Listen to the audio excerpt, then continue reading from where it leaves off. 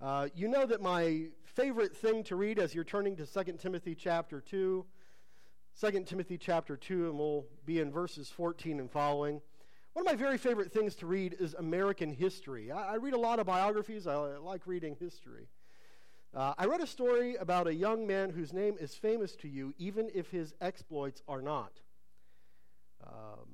Born in a small town in Connecticut when the Revolutionary War was reaching its beginning, and we knew that conflict was burgeoning. He volunteered for the revolutionary forces and quickly proved that he was not only a nimble soldier but a great leader. And so he rose through the ranks and eventually became a general in Washington's army and one of his most trusted advisors, somebody that he appealed to in wisdom and for strategy over and over again. He fought valiantly in battle and won many on the side of the revolutionaries, and during one battle in the late 1770s, he was shot in the leg. Tremendous pain, his leg would never quite be right again, but it sidelined him from battle, and he was given a number of jobs and posts that required him essentially being separated from the army, separated from the command and leadership structure, separated from Washington, separated from the battle, and separated from essentially the war itself. He was so discouraged by being put aside and feeling forgotten that he started to think about what it would look like if he changed sides. And so after working out a plan with his wife, that's exactly what he strove to do. He reached out to the British Army and said, I'm unappreciated over here. I can't get a greater command. I can't get back on the battlefield. No one respects me. They don't adhere to the wisdom that I have to share with Washington and the rest of his advisors. I'm going to come and fight for you. And he worked out a cash deal, $20,000 if only he would give up assets and the knowledge that he knew about the Revolutionary Army. Well, the plan falls apart. He doesn't get paid. He's subsumed under the British Army, but as a very low-level flunky. He's so enraged by how he's been disrespected, not only as he has perceived by Washington and the revolutionaries, but now by the British Army, that he is furious, and his fury leads him to do unconscionable things. He's given a small number of troops and told to engage the revolutionaries in a small town in Connecticut just a few miles away from where he had grown up. And so he marches his troops in. They win decisively. The revolutionaries drop their arms and raise their hands, offering their full surrender. But unassuaged, this former revolutionary general looks on the soldiers alongside who he had fought just months earlier and orders the British troops now under his command to open fire, killing all of them. Just a few miles from where he had grown up, he could look across the battlefield and see the faces of the fathers and sons that he had known growing up in that small valley in Connecticut. Now, does anybody want to venture who this man's name was? Benedict Arnold. Benedict Arnold. We know this name. This name is famous in American history. And if we were playing a word association game and I said, tell me the first word that comes to mind when you hear the name Benedict Arnold, my guess is that 90% of the people in the room would immediately go, traitor. He's a traitor. He was a traitor to the faith. I don't know what somebody over here just thought, but people are already laughing. Did you get it? Eggs? Eggs Benedict. I've got books. You're just going to get stuff. We're going to make you guys read some American history. You've been watching too much Food Network and Too Little History Channel. Eggs Benedict. Let's close in prayer right now. Let's just be done. And traitor. He's a traitor. He's a traitor. Now, I want you to think about the passage that we have going here today. I'm going to read it for us here in just a moment. There are approximately 3,000 people whose names are recorded in the Bible. And I didn't know that. I had to Google it last night. So if you didn't know that, I don't want you to be ashamed about it. But there's about 3,100, 3,200 people mentioned in the Bible. The Bible took broadly about 1,500 years to write. So I want you to think about the nature of the canon, 1,500 years. That means that there are about 2 people for every year that it took to record the Old and New Testaments who are recorded for. It's about 2 people per year in the history of the recording of the canon who are actually laid out here in Scripture. Now we're going to run into 2 by name. And I want you to be looking for their names as we start reading here in 2 Timothy chapter 2, starting in verse 14. Remind them, Paul says, of these things. Go ahead and flip back just for a moment to verse 10. Therefore I endure everything for the sake of the elect, that they also may obtain the salvation that is in Christ Jesus with eternal glory. Paul is talking about ministry here, and he's instructing Timothy about how to proceed in ministry in Ephesus. Who is he to remind people or things of to? Well, he's to remind these people in Ephesus, these saints, elect by God that he is ministering to. Remind them of these things and charge them before God, not to quarrel about words, which does no good, but only ruins the hearers. Do your best to present yourself to God as one approved, a worker who has no need to be ashamed, rightly handling the word of truth. But avoid irreverent babble, for it will lead people into more and more ungodliness, and their talk will spread like gangrene. Among them are Hymenaeus and Philetus, who have swerved from the truth, saying that the resurrection has already happened. They are upsetting the faith of some. But God's firm foundation stands, bearing this seal: the Lord knows who are his, and let everyone who names the name of the Lord depart from iniquity. Now, in a great house, we see an illustration given here, these 2 verses, there are not only vessels of gold and silver, but also of wood and clay, some for honorable use and some for dishonorable use. Therefore, if anyone cleanses himself from what is dishonorable, he will be a vessel for honorable use, set apart as holy, useful to the master of the house, ready for every good work. So flee youthful passions and pursue righteousness, faith, love, and peace, along with those who call on the Lord from a pure heart. Have nothing to do with foolish, ignorant controversies. You know that they breed quarrels.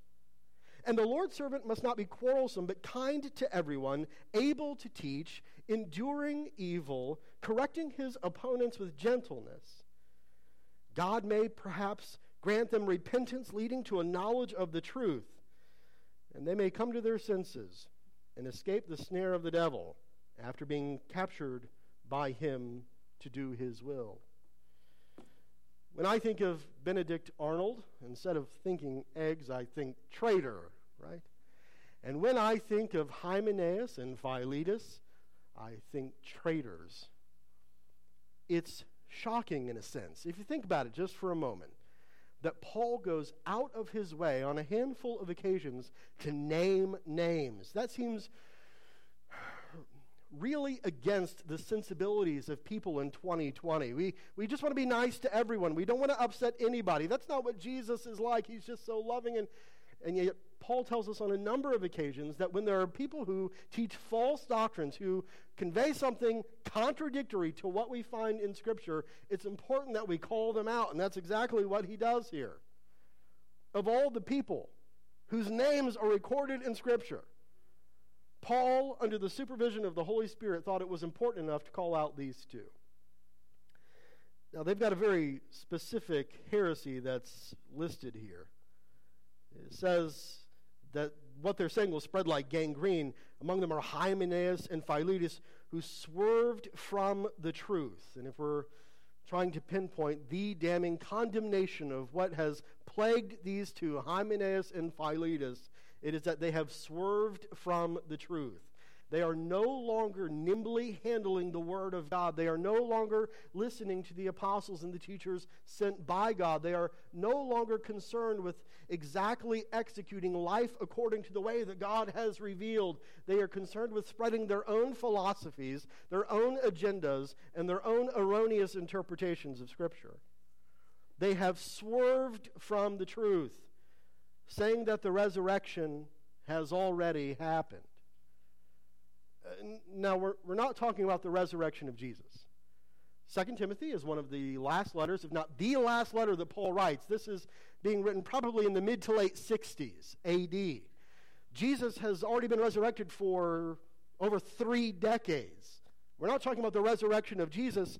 We're talking about the resurrection of the saints from the dead at the second coming of Jesus.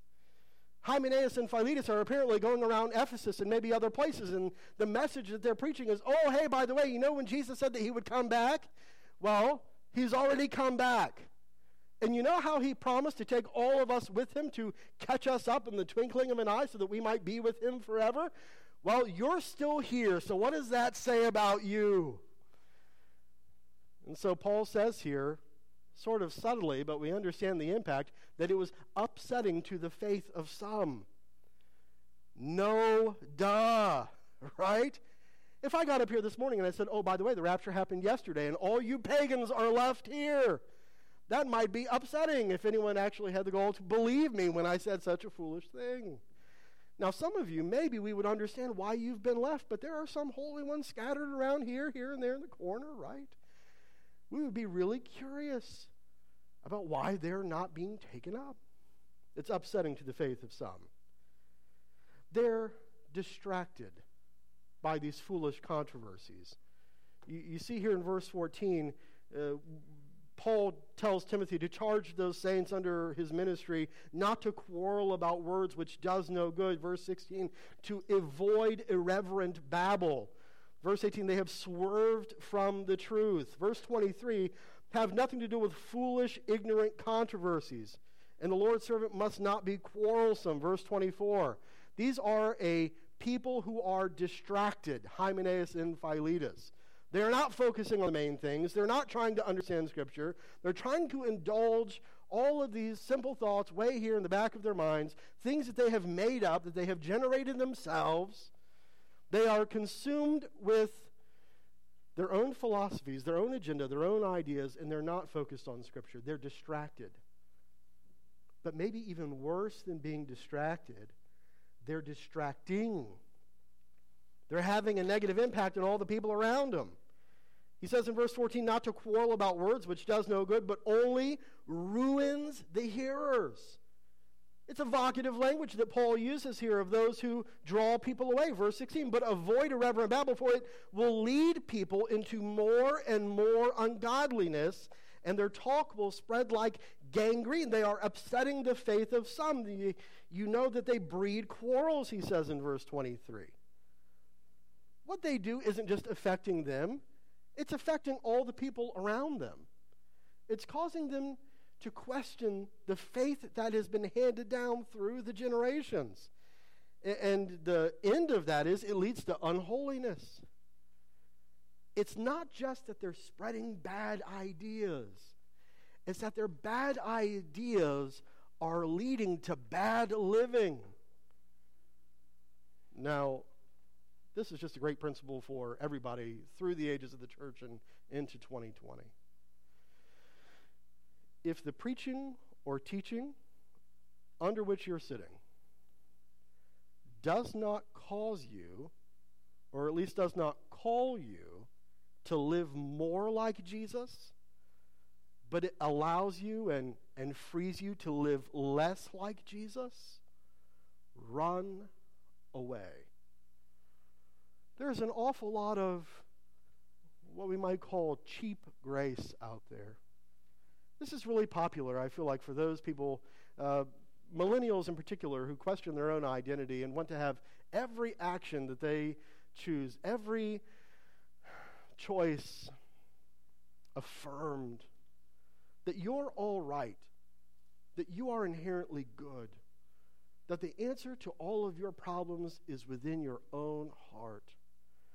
And that what we need to do as Christians is just to love them, affirm their decisions, make much of their choices, that what's right for them is right for them, and what's right for us is right for us. But this is not a call to holiness. This isn't what Scripture teaches. The Bible teaches that your heart lies to you, and that without the supervision of the Holy Spirit, who is employing the word in our lives, we end up doing really foolish, terrible, hateful, awful things. If you are not subject to the word of God, which calls you to the standard of holiness, modeled by Jesus Christ, then you will invariably do awful, evil things. And any preaching or teaching, any book, any Bible study, any alleged friend, any mentor who tells you, you just be you, you have all of the answers, you're going to be all right, they're not being loving to you. They're being unfathomably cruel to you. Because the model for living is found exclusively here in God's Word. And it's modeled to us by those who pursue likeness of Jesus Christ. Be holy as God is holy. Distracting people by talking about vain, boring, nothing, unbiblical, irrelevant, babbling things will encourage people to follow a path that leads to destruction. And that's exactly what they've done. It's something that we saw repeatedly in our study of Hebrews, right? So some have swerved from the truth. If there was a big idea for a passage like this one, I know I'm giving it a little bit late here in the game, it's that only by being in right relationship to the Word can we be ready to do what God has called us to do. Only when we use this book, only when we do what Paul calls Timothy to do, that is to do your best to present yourself as one approved by God, a worker who has no need to be ashamed, rightly handling the word of truth. It's only then, only when you apply all of your energy and all of your affections to understanding how God has revealed himself in this book and how we are then to live it out, that we can really do and be equipped to do what God has called us to do. You are never going to have an impact for the kingdom of God if you have not first prepared yourself by inundating your heart and your mind with Scripture. You will be perpetually frustrated.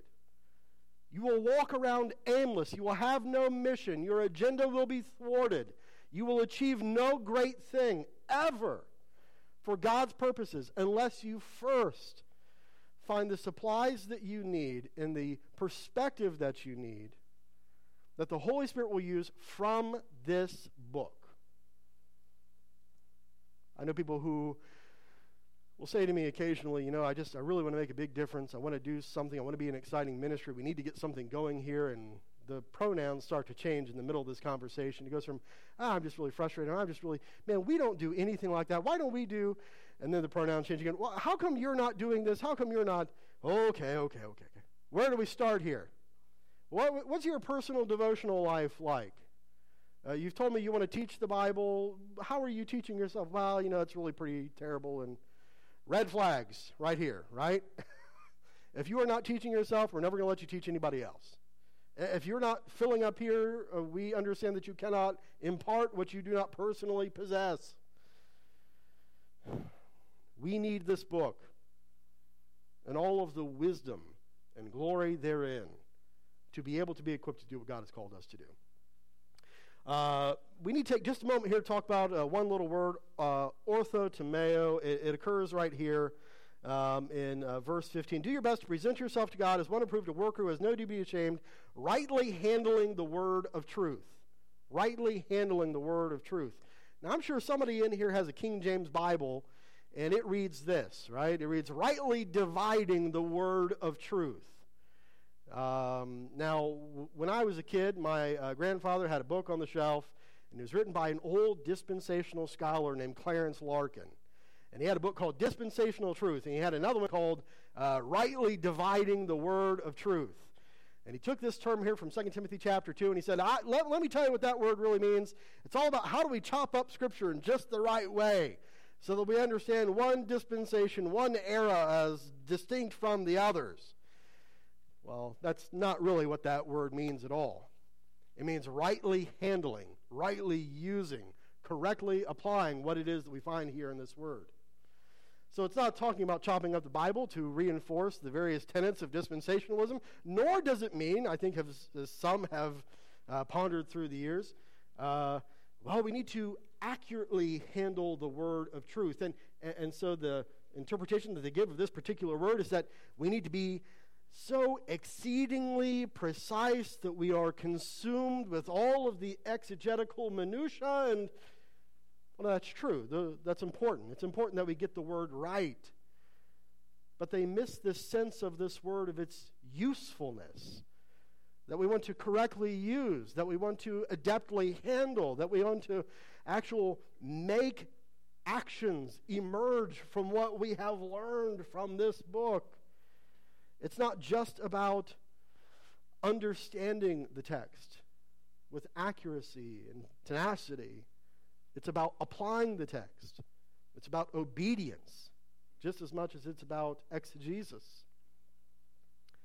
And what Paul tells Timothy here is that if he will correctly use the word, if this orthotomeo, to use correctly, is applied to his own life, if he will avail himself of what's actually in this book, then he's going to have 4 particular blessings that will emerge out of his ministry.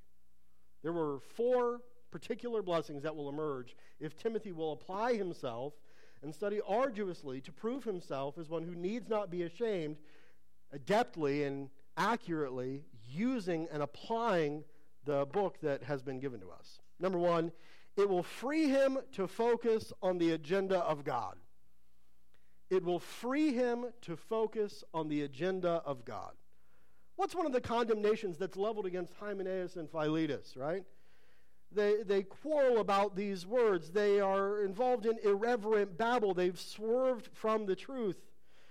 They're foolish. They're caught up in ignorant controversies. They're quarrelsome. They're picking fight after fight after fight, and they're riling up the people of God about stuff that is not only true, but certainly does not matter. How many times have we seen in the history of the church that even true things get made the most major important thing of all time, right?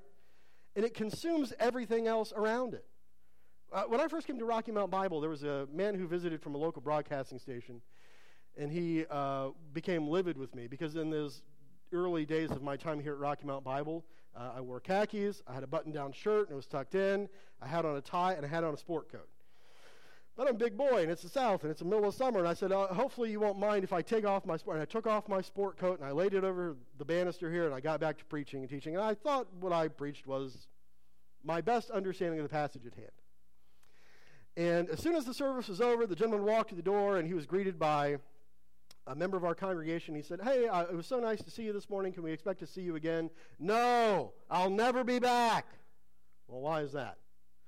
Well, your preacher had the audacity to take his jacket off while preaching the Word of God. That was a deal breaker, right? I remember a few years earlier when I was in college, there was a very independent, capital F, fundamental Baptist church that invited me to preach. And I got ready one morning in college. I had only preached a couple of times before, and I showed up that morning, and the senior pastor told me, there's no need for you to preach. And I had on black pants, and I had on my little sport coat, and I had on my tie, and I said, well, what's the problem? And he goes, you're wearing a blue shirt, and blue shirts are distracting. Black pants, black jacket, white shirt, black tie. That's how we do this. And I was like, man, this guy really likes men in black, right? Maybe he works for a morgue or something. What's going on here? I don't understand. And this was a deal-breaker issue that I could have gotten up Spurgeon-esque and proclaimed the glory of God. Not very important. What was really important? Color of your shirt.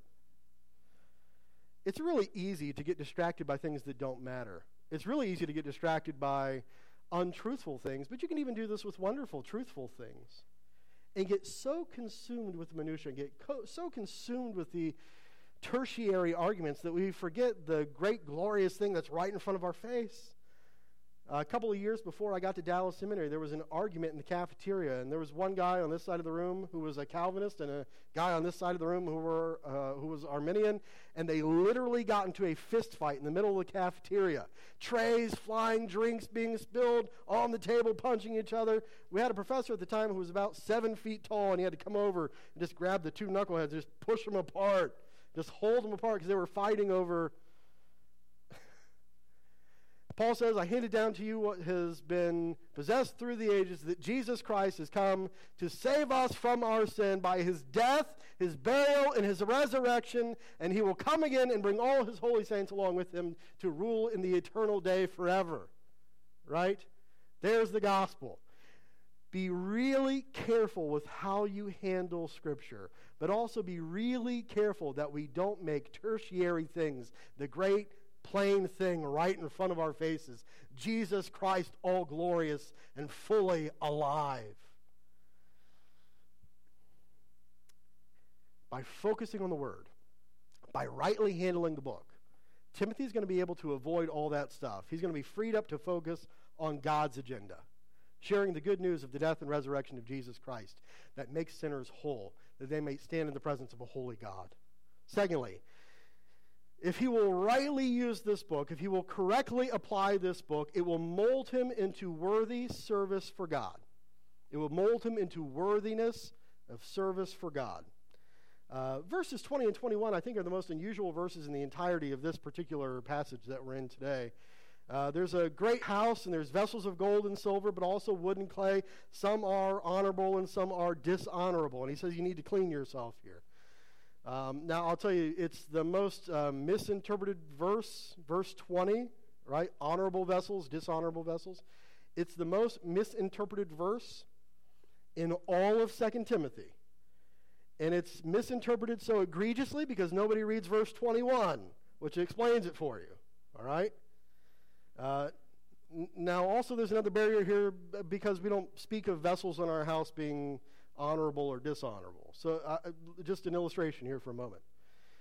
Imagine that Corona is over, and the way that you're going to celebrate is that you're going to have a big party in your house, and you've invited 100 people over, and there's going to be an absolute feast, and all your friends are there helping set up. It's just a couple of hours away. Everyone's going to be packed in, and there's going to be singing, and it's going to be a huge party. And your kid runs up to you and says, hey, how can I help? And you say, well, you know what, we're going to have punch. We're going to have a big, giant punch bowl, right? And we're going to have the same ladle just ladling. This seems unreal in Corona era, right? We're going to share this big ladle, and everybody's going to drink out of. But this is what we're going to have a big, big punch bowl, and we're going to make punch, and we're going to make it the right way, you know, with 7-Up and fruit punch and sherbet, and it's going to be great, right? So go find the biggest bowl that you can find. And little one takes off, and he runs through the house, and he comes back a few minutes later, and he goes, all right, I found the biggest container I could find. And there is Grandma's old bedpan, right? Oh, no, we can't use that. Don't you? I don't know. Grandma died 10 years ago. I don't know that it ever got cleaned, and here we have this. It's a vessel for dishonorable use, right? And I would surely never use it to serve. Well, now I think it'd be really hilarious to buy one of these sterile and serve punch out of it, right? But I would surely never use this thing unless what? Unless we had scrubbed the living tar out of it, right? I mean, bleach and everything else, we had just scrubbed it absolutely clean. This is similar to the imagery that's being laid out here in verses 20 and 21. Some of you are so marred, so disgusting, so dishonorable, so tainted by what? False teaching. False teaching like that of Hymenaeus and Philetus. You've bought into heresies and controversies and irrelevant and irreverent babbling. And all that needs to be called out. We need to bleach, spray, all of that before you can be used. But if you will do that, if you will rid yourself of all of those ignorant, foolish babblings, then you can be used for the purposes of God. If you will rightly situate yourself in accordance to what this book has to say about how to live the life that Jesus has called us to live, then you'll find the desire inherent to be cleaned by the Holy Spirit, to be cleaned, to be used for God. This book molds us into worthiness so that we can serve God. And I love how he says this in verse 21. Therefore, if anyone cleanses himself from what is dishonorable, he'll be a vessel honorable for use, set apart as holy, useful to the master, ready for every good work. So here's the operative question just for a moment here. Do you need to cleanse yourself from what is dishonorable this morning? Do you need to cleanse yourself from the things that the world says are okay, but the Bible says are terrible? Do you need to cleanse yourself from impure thoughts and impure deeds and unholy thoughts and deeds, from all the disgusting, vile things that our heart generates apart from the Holy Spirit? Do you need to cleanse yourself this morning? Are you in a place of honorable use? Have you sang, like Lisa played this morning, Lord, make me holy so that I can be used by you? Are you useful to the master of the house? Are you ready for every good work? Or are you clinging to something that's holding you back? Paul tells Timothy, clean it all out, gut it, scrub it down for the glory of Jesus Christ so that he can use you. Thirdly, it not only frees him to focus on the agenda of God, it not only molds him into worthiness for the service of God, it will help him engage the world with the heart of God. It will help him engage the world with the heart of God. Take a look here at verse 23. So flee youthful passions and pursue righteousness, faith. Now those things seem like things that just affect me. But look how it goes on the list here. Love, peace, along with those who call on the Lord from a pure heart. Being renewed, being clean for God's purposes has an effect on the people around you. It helps you relate and minister to them. If Timothy is going to have any kind of impact in Ephesus, he's going to have to get clean first. But if he does get clean, if he does become an honorable vessel, acceptable for the use of God, unashamed by how he's handled this book, then he's going to have the opportunity to have an impact on the people around him, the likes of which he hasn't seen before. If you will root out in your life those things which we are holding on to that makes us dishonorable, and you will clean them out of your life, you'll find that opportunities in ministry will present themselves to the other folks who call upon the name of the Lord Jesus Christ. You'll get to serve more. You'll get to minister more. And you'll get to minister in love and faith and peace. He says here in the second half of verse 24, be kind to everyone, able to teach, patiently enduring evil, even correcting his opponents with gentleness. I'm not naturally peaceable. I'm not naturally loving. I'm not naturally kind. I'm naturally sarcastic, right? I need the Holy Spirit to help me, because sarcasm is not a great asset in the pursuit of ministry to Jesus Christ. It's not. I need the Spirit to come in and clean my heart so that I can be peaceable and loving and kind. Talk about an era in which we maybe need to reemphasize this particular phrase, but kind to everyone, including the people who disagree with you about whether to wear a mask or not wear a mask, or vote for the president or not vote for the president, or be kind to everyone. It will help him engage the world and see how to do that with the heart of God. And fourthly and finally, I think it's absolutely fascinating here how the passage concludes. Correcting your opponents with gentleness, God may perhaps grant them repentance leading to a knowledge of the truth, and they may come to their senses and escape from the snare of the devil after being captured by him to do his will. He has just publicly and for all time named names with Hymenaeus and Philetus. And he says to Timothy, if you will devote yourself to the word, if you will prove yourself handling this word correctly, adeptly, applying it to your life, unashamed before God of how you have handled this book, then it's possible that even your opponents, even the people who are a thorn in your side, even the people who hate your guts and cause you grief and cause you to lose sleep, it is possible that if you will engage them with gentleness, that maybe they'll turn around from service to Satan himself, and by the mercy of God be renewed to his purposes. There's a group called the Evangelical Theological Society. And every couple of years, I'll send in my membership and get the dues and get the journal. And they have an annual conference every year. And they have a very, very short doctrinal statement that you have to hold in order to become a member of the Evangelical Theological Society. You have to believe in the inerrancy of Scripture, and you have to believe in a traditional definition of the Trinity. I think these are the two things you have to affirm to become a member of the Evangelical Theological Society. Now, years ago, 10 or 15 years ago, there was a man, a prominent scholar, a professor at a major international seminary, who espoused a particular doctrine which is contrary to the Word of God. And he had accrued some followers behind him. And so the president of another seminary, leading evangelical scholar and thinker, got up to the lectern at the annual meeting of the Evangelical Theological Society in front of thousands of professors and pastors and professionals in ministry, and rebuked this man for his bad theology. But not with gentleness. It was so abrasive. It was so definitive.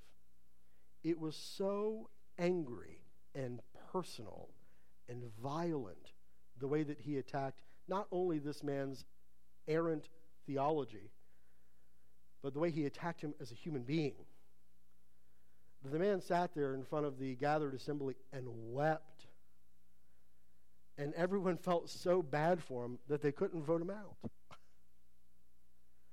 What would have happened if one of the leading evangelical scholars of the day had got up with gentleness and presented a case from Scripture so thorough, so overwhelming, so pervasively biblical, that the entirety of the room, including this errant individual, would have had no other choice but to accede the point that yes, in fact, that he was wrong, that the Bible was right, and the truth was being shared lovingly and gently and patiently here, in the presence of all these people who had been gathered.